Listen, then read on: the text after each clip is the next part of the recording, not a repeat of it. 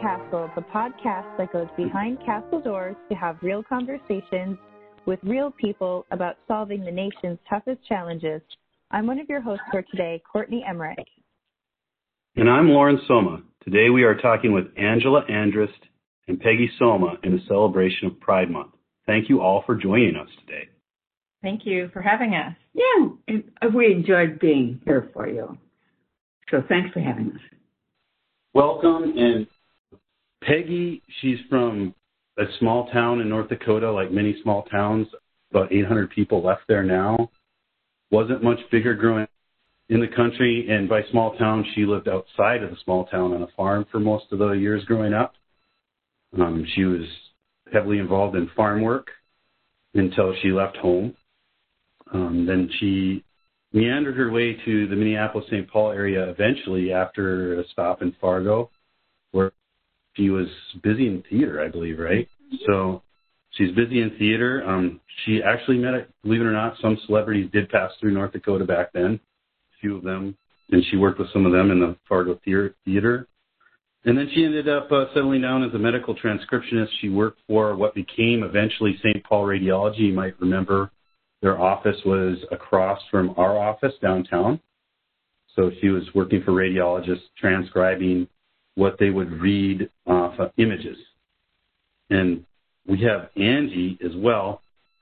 She is from southern Minnesota, Rochester to be exact. She grew up Filipino-American. Yeah, my mom came from the Philippines. Right? And so her mom's from the Philippines. She grew up here in the southern half of our state. She attended Catholic school for college, so that's interesting. And she's done many things since leaving college. She's been in San Francisco and worked out there doing different things. And she's a producer, filmmaker in the local area. She's won some pretty big awards. She showed me one of the awards today about making documentaries on World War II veterans. She won It was the film festival. It was the Greatest Generation Film Festival at the Minnesota History Center, and then they put it on PBS. So that's kind of how I got my start. What kind of memories come back up when viewing that video? Well, I mean, I think the impetus for me to make the video was that we wanted to be counted because we got married the year the law went there, and that footage in the video is us actually there when he is signing it into the legalization in Minnesota into law. We had joked quite a bit about not getting married until the federal law went through, and we never thought that would happen, so we thought we probably would never get married. So Peggy heard it announced, and I said, okay, I guess we're getting married because we are full citizens. But I think at last was wanting to be counted, and there may be questions at the end about the Radcliffe Hall, who wrote some lesbian novels back in the 1920s and went to court for some obscenity issues, which it was not obscene. They didn't even bring anything up about any gay issues, but they were ordered to destroy all her novels. And so we just kind of felt at that time, you know, we've come a long ways, and I know Lauren has some questions for us about that later. Yeah, Peggy, how do you feel about it? About the marriage? When I was a little girl, I asked my mother if it was a law that when we grew up we had to be married. And she said, no, it's not a law. And I said, good, because I'm never getting married. But it took me 75 years. I think the main reason was I didn't think it was a good idea to be married is that you were never your own boss. Somebody was always telling you, we'd go to town on Saturday night from the farm. My dad would look at my mom and say, you've got lipstick on. You're going to take that off. So he'd turn the car around, make it go in and wash it off. You know, I adored my father, but I thought, my God, our whole life are we going to have to be ruled by somebody else, or can we decide for ourselves what we want to do? So that's my... So your early view on marriage was to never get married. Oh, somebody can doss you around all the time. But I'm assuming, and obviously, that you wanted to get married at some point. And well, yeah, this wouldn't be a long life work. You know, someone you care for. And you finally got that opportunity when this law was passed. So I'm going to go into the next question, which helps keep me out of trouble, right? So I'm going to ask this one to Peggy first. what do you like to be referred to? We have LGBTQIA+. What is your preferred area there? Well, yeah, I don't want to have to refer to you as being, oh, my heterosexual nephew. I mean, why do we have to have any label? You're just one. You know, and I'm just, I mean, if you want to give me a name, I mean, it's sort of like, Michelle said.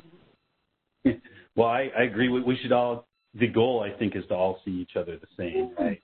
I think that in that light's good. And some people feel like they're not represented if we're not using particular names or what they identify as. Mm-hmm. I thought it was pretty interesting when I asked you this the other day. You said, well, I would like to be called queer.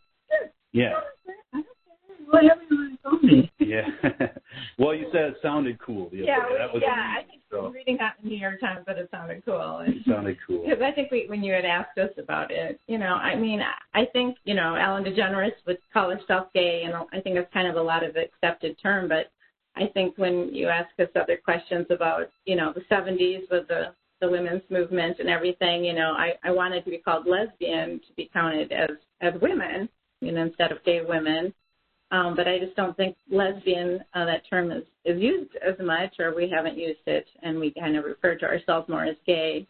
But I like Peggy's point, and I think I'm getting used to queer. I'm not quite comfortable with that term yet, but I think for me... Well, I think a lot of the great novelists would say when a person was happy, they were gay, and didn't have any connotation other than being happy.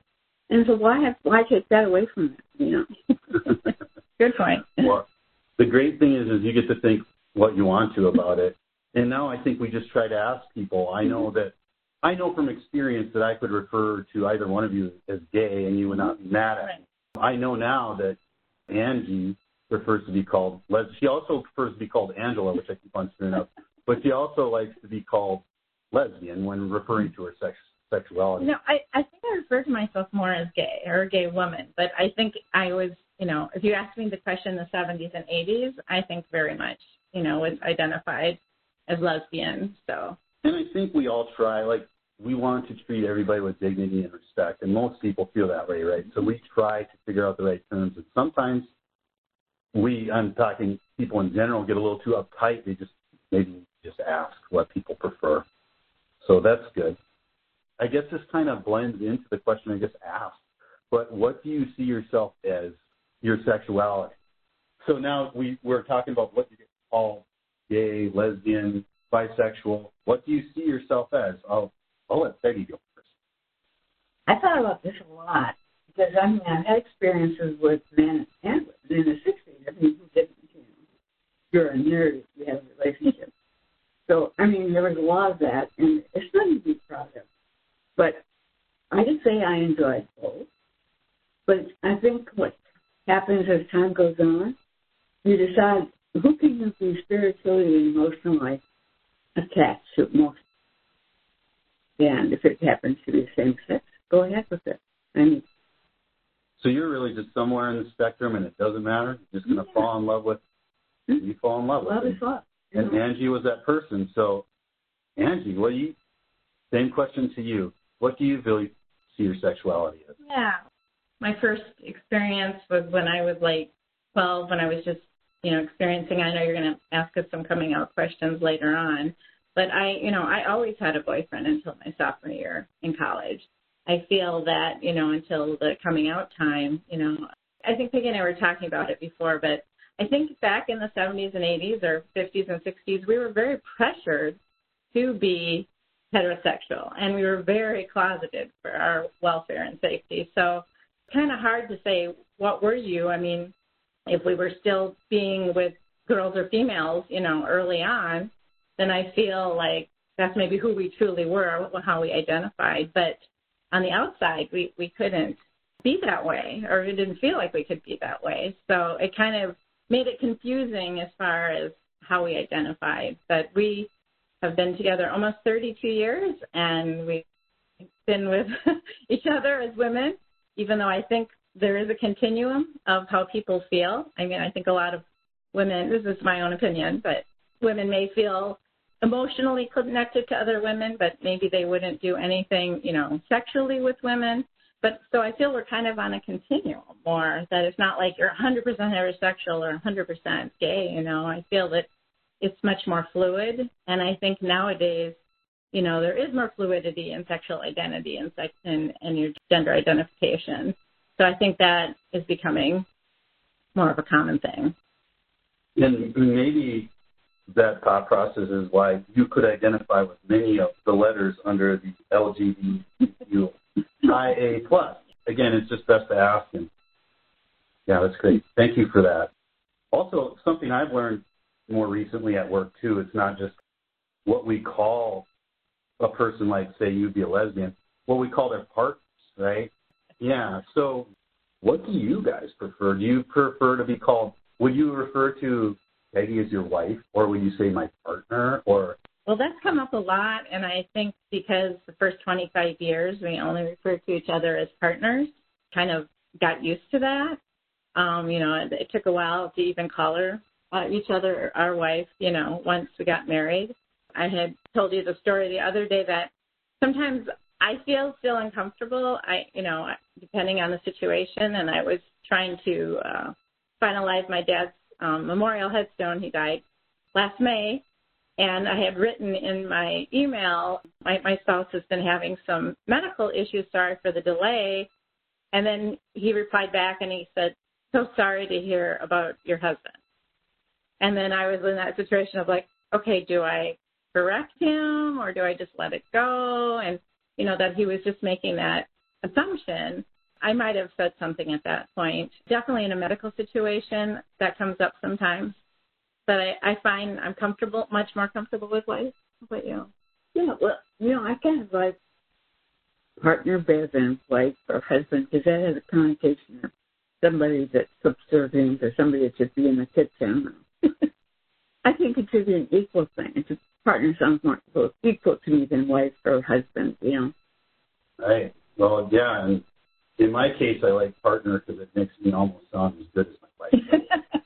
I might agree with you there. I think the best idea is to try and ask people if you don't know. Mm-hmm. And that might take a little bravery. It might come at the expense of offending them one time, mm-hmm. but maybe you won't offend them over and over again. That's kind of how I thought about it, and I hope that's the right way to go about it. And back to your wedding, too, you're talking about your dad and the headstone and stuff, too. I know that was something, too, in the wedding, like how your family would react to the wedding. So. Yeah. Well, my dad was. My mom is, very conservative Catholics, and I did go to a Catholic college. I did go to public school. But I think because of that, when we told them we were getting married, they felt that it went against their religion, and they didn't want to come to our wedding. So that was the first thing out of the gate. And so that was really difficult. We ran into some friends that were also very religious and very uncomfortable also attending our wedding. And then we started thinking, I think it's better just to have a celebration where we know people accept us for who we are, and we don't have to worry about them being uncomfortable or them not wanting, to be there. So we opted not to invite any family. I think that really created a different energy for our celebration. Right. And that's why Lauren didn't get an invite. Yeah, I was. No family was invited, even though we did go to his wedding, yes. No, I do remember. I do remember when all of a sudden Peggy was married, and it was like, wow, that it's almost like you eloped or something at the age of 75. So that's good. And Peggy, did you feel that way at all? Were you anxious about the family? Well, being Scandinavian, I think they never asked pointed questions like that. Hey, this is crazy. Are you, nobody in our family is lesbian. Why are you going that way? Nobody ever said that. I'm sure they all knew it, but nobody talked about that. That, was like, you guys are different. You always had to be different for a while. You wouldn't necessarily marry a man or whatever. I'm sure that's how they felt, but I think some of it was important too. And some of that might have been not just being Scandinavian, it might have just been the times, right? Because I think a lot of us were like that in general, or a lot of society was like that in general especially when you were growing up. So let's move right into that. What Peggy, what did you want to be when you were growing up? I wanted to be a movie director. I went to Stone's Crusade because they had movie magazines. I went to every movie. I was in every high school play. For 10 years in Fargo, I was in every play they ever had in the Fargo Memorial Community Theater. I thought I almost went to New York to try to wait on tables and wait till I hit the big time. But, I mean, of course it didn't happen. I was way too much of a coward to do that. Yeah. So you wanted to be a film. What other kind of things did you do as a child? Like, what? Do you have any indication, I'm sure you did, that you might not be heterosexual, like? Well, I always thought drum majorettes were. Sometimes I got to hold the gym door open for them, and I thought, God went to heaven. You know, it was like I was madly in love with everyone who twirled the twirling thing. Right. Yeah, led the band. Anyway, I never knew what I was. For the first 20 years of my life, I went to every Sunday school class I ever had, every church service, every Luther League meeting. I wanted to be a missionary, forget about hormones. I didn't want to acknowledge them early. And then the 60s came, and that was a whole different thing. Let's try hormones. Right. Different times.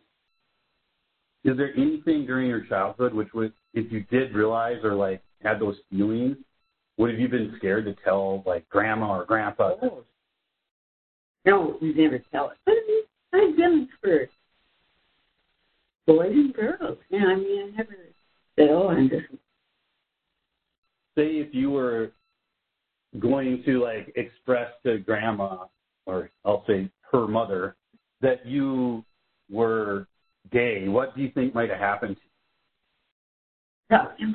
And I'm thinking about, my mother, as soon as my dad was killed, everybody was so young.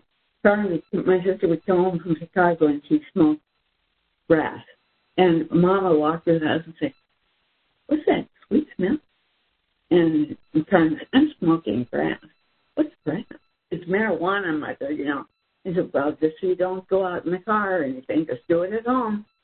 I'm sure that, they wanted to be safe. And so if you were doing something, like, wildly, like, progressive or something at that time, do you think that grandma would have been okay with it? She would. Because some of my friends would get from their base, they'd get bottles of wine or something, and they couldn't drink it anywhere. Mom said, you stay overnight, you can have it here. Just don't go in the car, don't go anywhere else. But, she was just one of the safety. Okay. And the last question about childhood, because I know there's a bunch of stuff there. We hear about stories of boxing. Oh. Yeah. Well, you want to tell a story? Was so competitive. He didn't have boys. He wanted his girls to box and beat up on the boy cousins that would come to our house. Always guard ourselves with our left hand, punch with our right hand. So you were pretty victorious most of the time. Oh, wow. He had me playing ping pong in the winter in the basement. I couldn't even see over the table. He'd never let me win. Give you a taste of blood, see what it's like. Then I would win, and he'd never win. He'd put a $100 bill on the table and bet anybody they couldn't make it. I think we both had some tomboy showing up, for sure. That's what I kind of was trying to drag out of you. You were quite the tomboy, I think, or what people would have called a tomboy back then. I know you were hauling grain, pretty much being a farmhand. And Angie, I think you've had a lot of experiences like this too. And I wanted to ask you too, what did you want to be when you grew up? Well, I think we were talking about this earlier that I was kind of alluding to that, was that, we were so pressured to be a certain way. And I think, my mom was a nurse at the St. Mary's Mayo Clinic system, and so I was kind of pressured to kind of go into nursing or science or go into business. And they weren't very supportive of me being creative or being an artist. I remember the beginning of college, I wanted to go into the theater. In fact, I can tell that's kind of how Peggy and I met. I can't get to our meeting story. But we were just never really able to be ourselves. In the neighborhood, I would do little plays, and when MTV came out, SMOs for MTV when it came out, I was doing like videos, music videos with my friends. getting a Super 8 camera and shooting things. So I think I always had that piece in me, and I tried to pursue it, but it was really squelched from my parents. And in that time, I think I had mentioned to you, I went to a pretty large public school with over 500 people in my class. I didn't know one gay person, or didn't know, no one was out, out of all those people. In later years, I found out there were some gay people in my class, but at the time, we wouldn't have known. So I think we kind of really lived these double lives back then, just to fit in. Right, you very much a closeted existence. Both of us were very, very closeted. And I can see the contrast here a little bit, even though, like, Peggy can't even realize that she might be gay growing up, and you can at least realize it by the time the 70s and 80s are hitting. Yeah, because I think you were asking about the coming out, or when. Yes, when that was going to be my next question. Yeah. So, but I think that was kind of part of it, is that even though I was having some experiences with girls and boys, I like part of the coming out to myself was much like this presentation is how it happened. I was in a social work class, and they had some gay people on a panel, and they were telling their experiences in their life and about themselves, and I'm like, oh my goodness, I can really relate to some of their stories. So I had left that presentation saying, oh my goodness, I think I'm lesbian. And as I was walking out of the classroom, I remembered these people kind of talking about the panels, and they were saying some real derogatory things and how terrible it was. And right there and then I was like, oh my goodness, I'm out now more to myself, but I still have to be closeted at a college or a Catholic college. And I think I told you the other day about I became student body president, and I remember my advisor telling me not to tell people I was gay and not to come out, because everything that I had did in the campus and what I supported, that would reverse everything, and no one would support me. So I should stay completely closeted if I didn't want to undo all the work I had done being student body president. So I was asked to not come out. And then my official coming out story to my parents. Do you want me to tell that one? Sure. Okay. You can. Please, go ahead. Well, it was when I was in college in St. Cloud, and I was at a gathering there, of a lesbian gathering. Karen Thompson was at this gathering, and you may know Karen Thompson, who her partner of 4 years, Sharon Kulski, got in a car accident and got a brain injury and became incapacitated. And then she was trying to get guardianship of her, and Sharon's parents forbade her to visit her, and she wasn't able to visit Sharon for 2 years. So that really was a big court case in Minnesota that, tried to support gay guardianship by partners. And so I remember sitting there next to her, and she was kind of explaining some of her story, and she goes, the hardest thing was I had to come out to my parents on national television. That was like the hardest thing I've ever done. Being 19, I'm just thinking, oh my goodness, I don't want to come out to my parents on national television. The next day I was working for a nun at St. Pence, and I said, I have to go to Rochester to talk to my parents about something. And she was like, oh, okay. So I took the day off, went down there.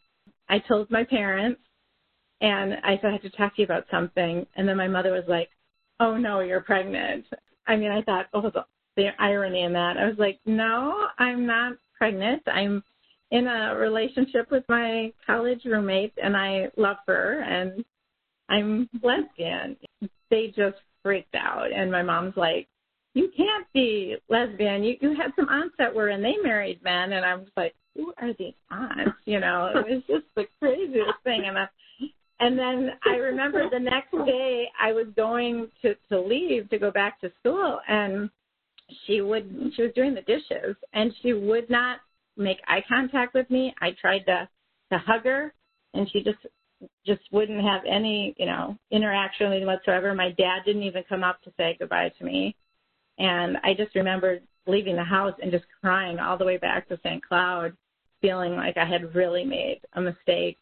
It was a really, really hard time. And then for 25 years, we never used the word gay or lesbian or talked about it. ever, even though Peggy and I were partnered, and we were, we went to holidays and we were there a lot. They always accepted Peggy and me, but they never ever talked about a relationship or accepted us. Yep, and I do want to kind of ask about that, but I was wondering as we're sitting here talking. So I know your coming out story. I don't really know Peggy's coming out story. We've always known, and as you alluded to earlier in the conversation we'll talk about, we've always known that Peggy's been gay since the beginning of time to me, right? Because she was dating other women before I was born, but was probably not talked about enough. It was at least talked about among parents, like your aunt. No one ever talked to me about it. So everybody just arrived at the concept that you were gay or a lesbian. Because I know my parents had a talk with me when I don't even know how young, because it just always was, Auntie Peggy is gay and she likes other women. And that might have been ahead of its time when I was a kid, I'm not sure. But it definitely was talked about among them, but they never expressed that to you. Did Grandma Inga know that you were gay before she died? I mean, obviously she knew you were gay. You're bringing Angie. Yeah, I had met her. Yeah. And there was some level of acceptance because you're there. But did you guys ever talk about it or anything? Never. No, and Mom thought, she knew she was going to die of lung cancer, and she thought maybe I'd be marrying Art, her husband. Yeah, she died. That's bizarre, but it's a thing, I guess.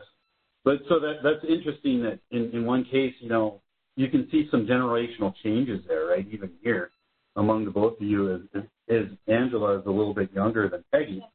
Well, I think we had talked about it before, and we had said that, even in the time I've known you for, 32 years, we've never talked about us being gay or a couple. It was just something on both sides of the family. It pretty much was that way, that they really supported both me and Peggy, as people, but they never, used the word gay or referred to us as partners or, I was just your friend. I just kind of showed up and, it was never acknowledged that we were life partners. So I think that was very common for both families, both sides of the family. I think where I'm heading with this is that's very deep when it's family, right?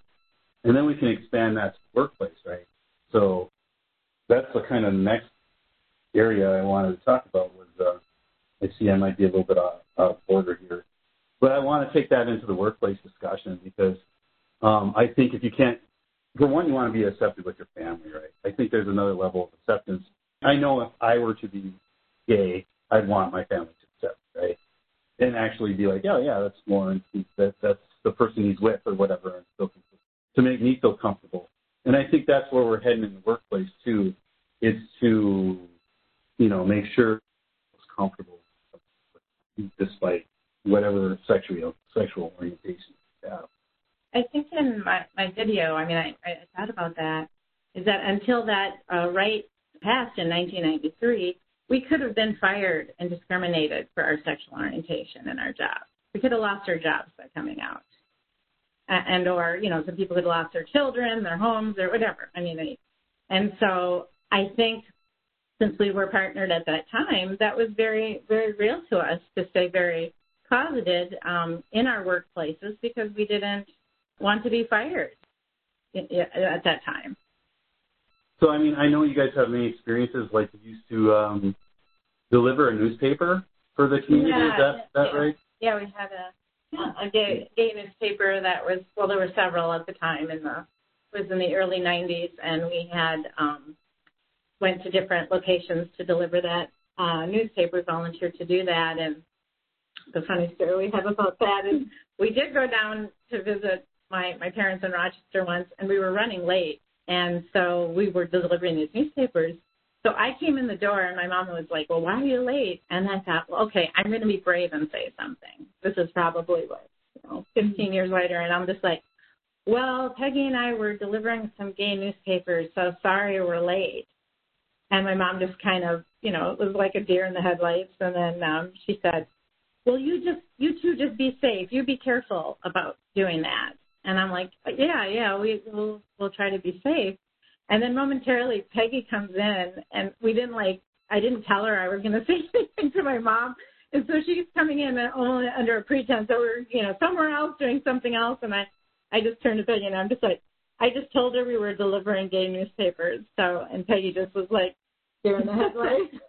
The reason I bring that up is that was probably the only time I said gay before I brought up my wedding to my mom in all those years. So it definitely wasn't something she was just saying, oh, well, let's talk about that, or what, or what do you mean gay newspapers? Why would you be doing, there was no conversation around it.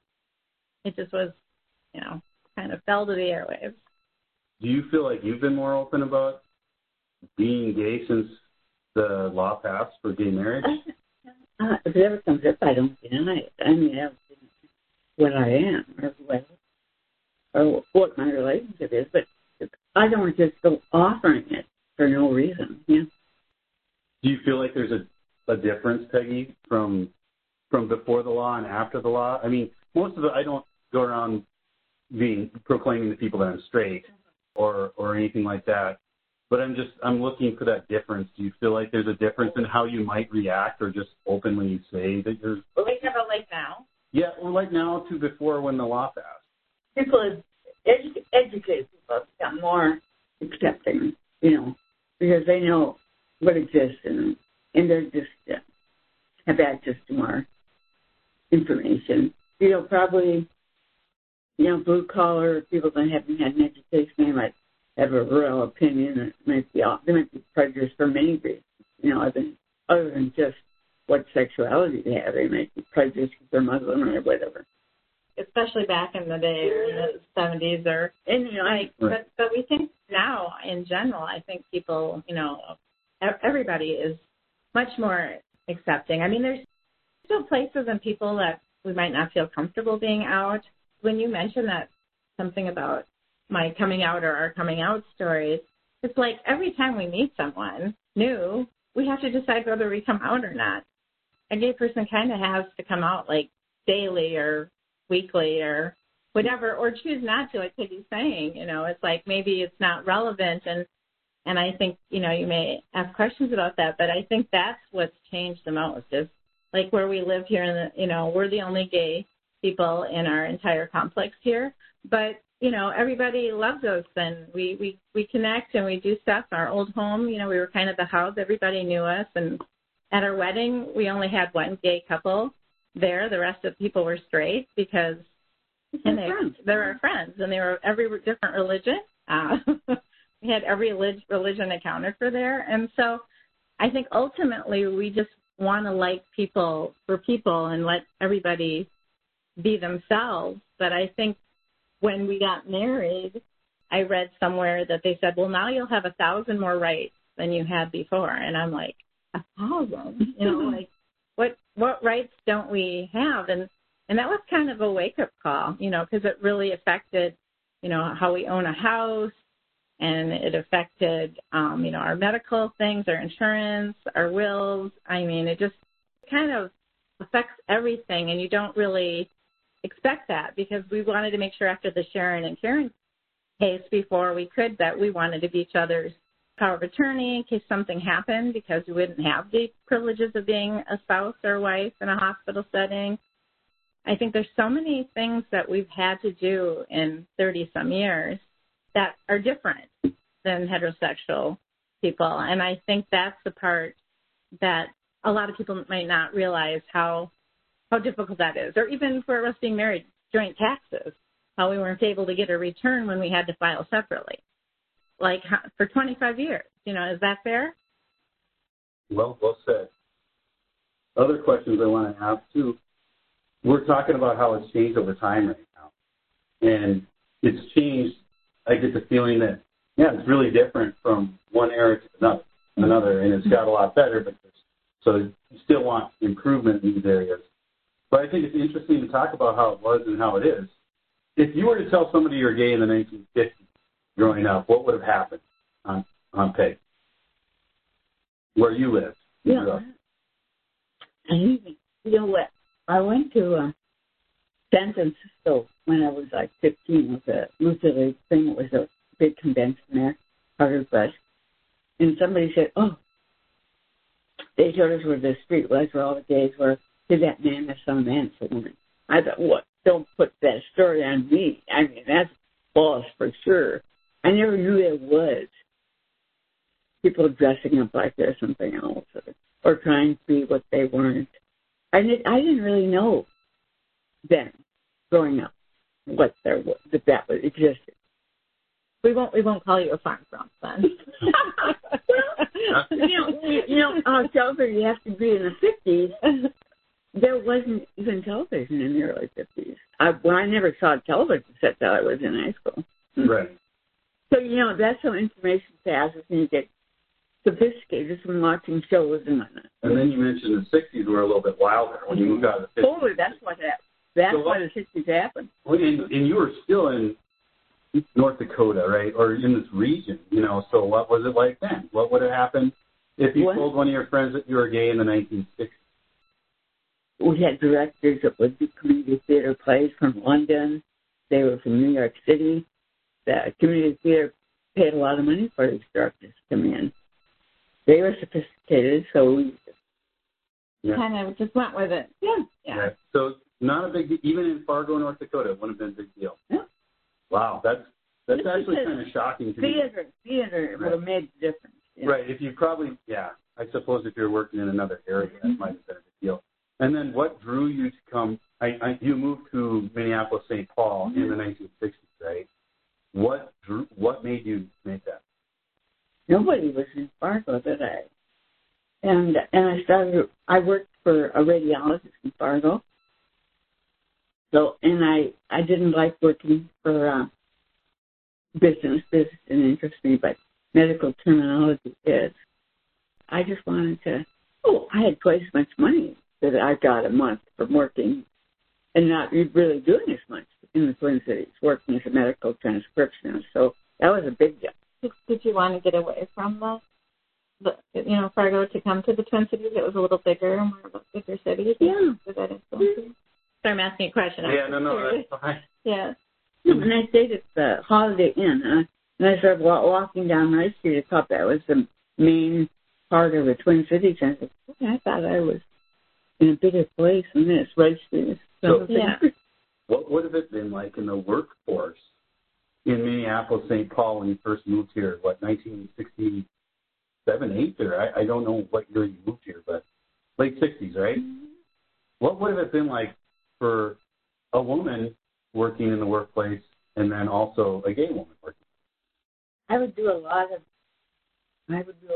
typing for radiologists, learning to be a radiologist, residency. So he helped me move with my gay partner to another place to try to pay back for all the typing I did. And he knew. I think everybody knew, but they're people like me, I like them. I felt no discrimination. Okay. Yeah, that's interesting. I didn't expect that. So people were pretty good to you here, and I imagine that continued all the way up until you retired. I've never really. If there was an awful feeling, I never experienced that feeling. So we kind of got the lay of the land for Peggy, and she's working for well-educated doctors that are radiologists. How about yourself, Angie, when we're talking about the 70s and 80s, starting to hit the workforce? Is your experiences the same? Well, I did my internship, I think I mentioned, at the Asian AIDS Project in San Francisco and went to classes through a Women in Work program at Berkeley.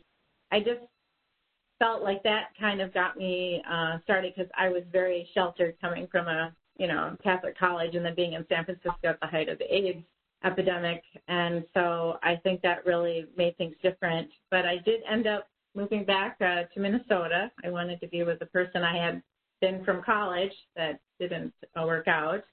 And that's how Peggy and I met, was we went to a support group. There was a place called the Chrysalis Center for Women, which I think still exists today. And we both went to a lesbian support group. We were just trying to be supportive, and that's where we met each other. And I was house managing for a lot of theaters, and I went on to run the ticket office at O'Shaughnessy Auditorium. And so we just had such a theater background, and I had come from that. So that's how Peggy and I met, because we connected, through the theater, and I invited her to, I invited anyone in the group to get some free tickets to go to some theater.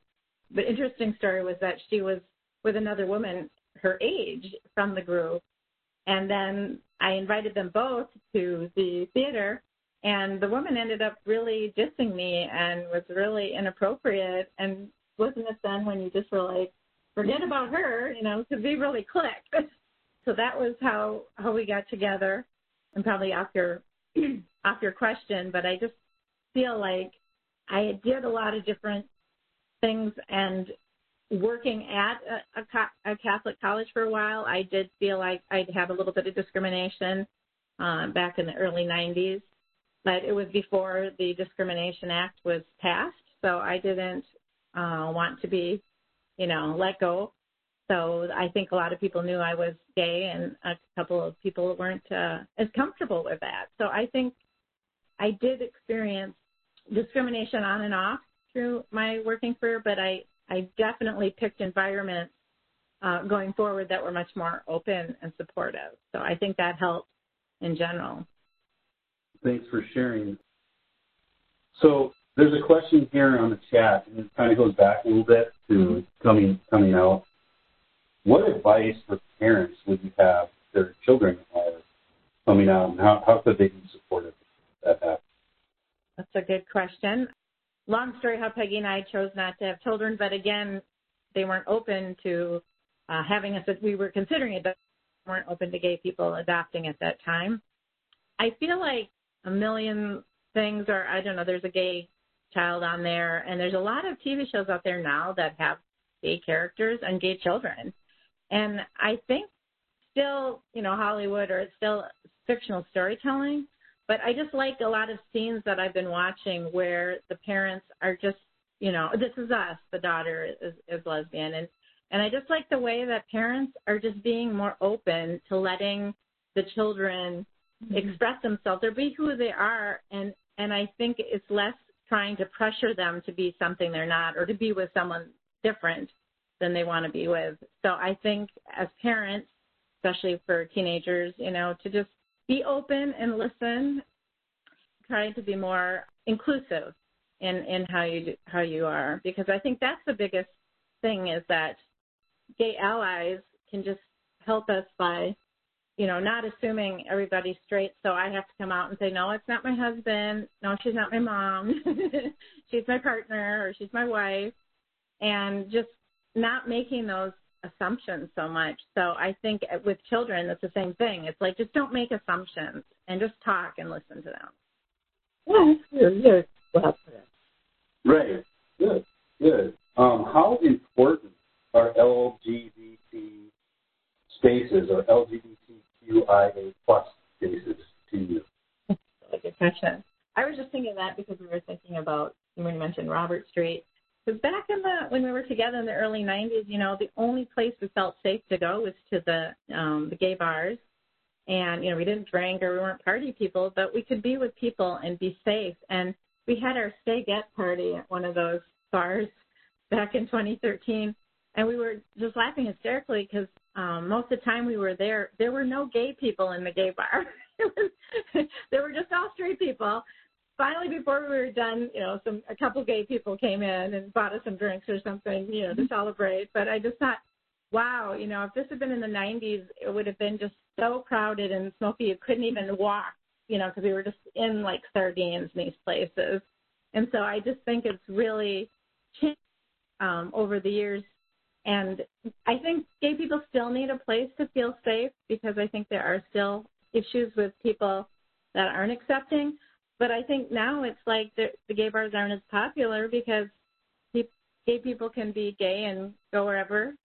We still might not dance at weddings.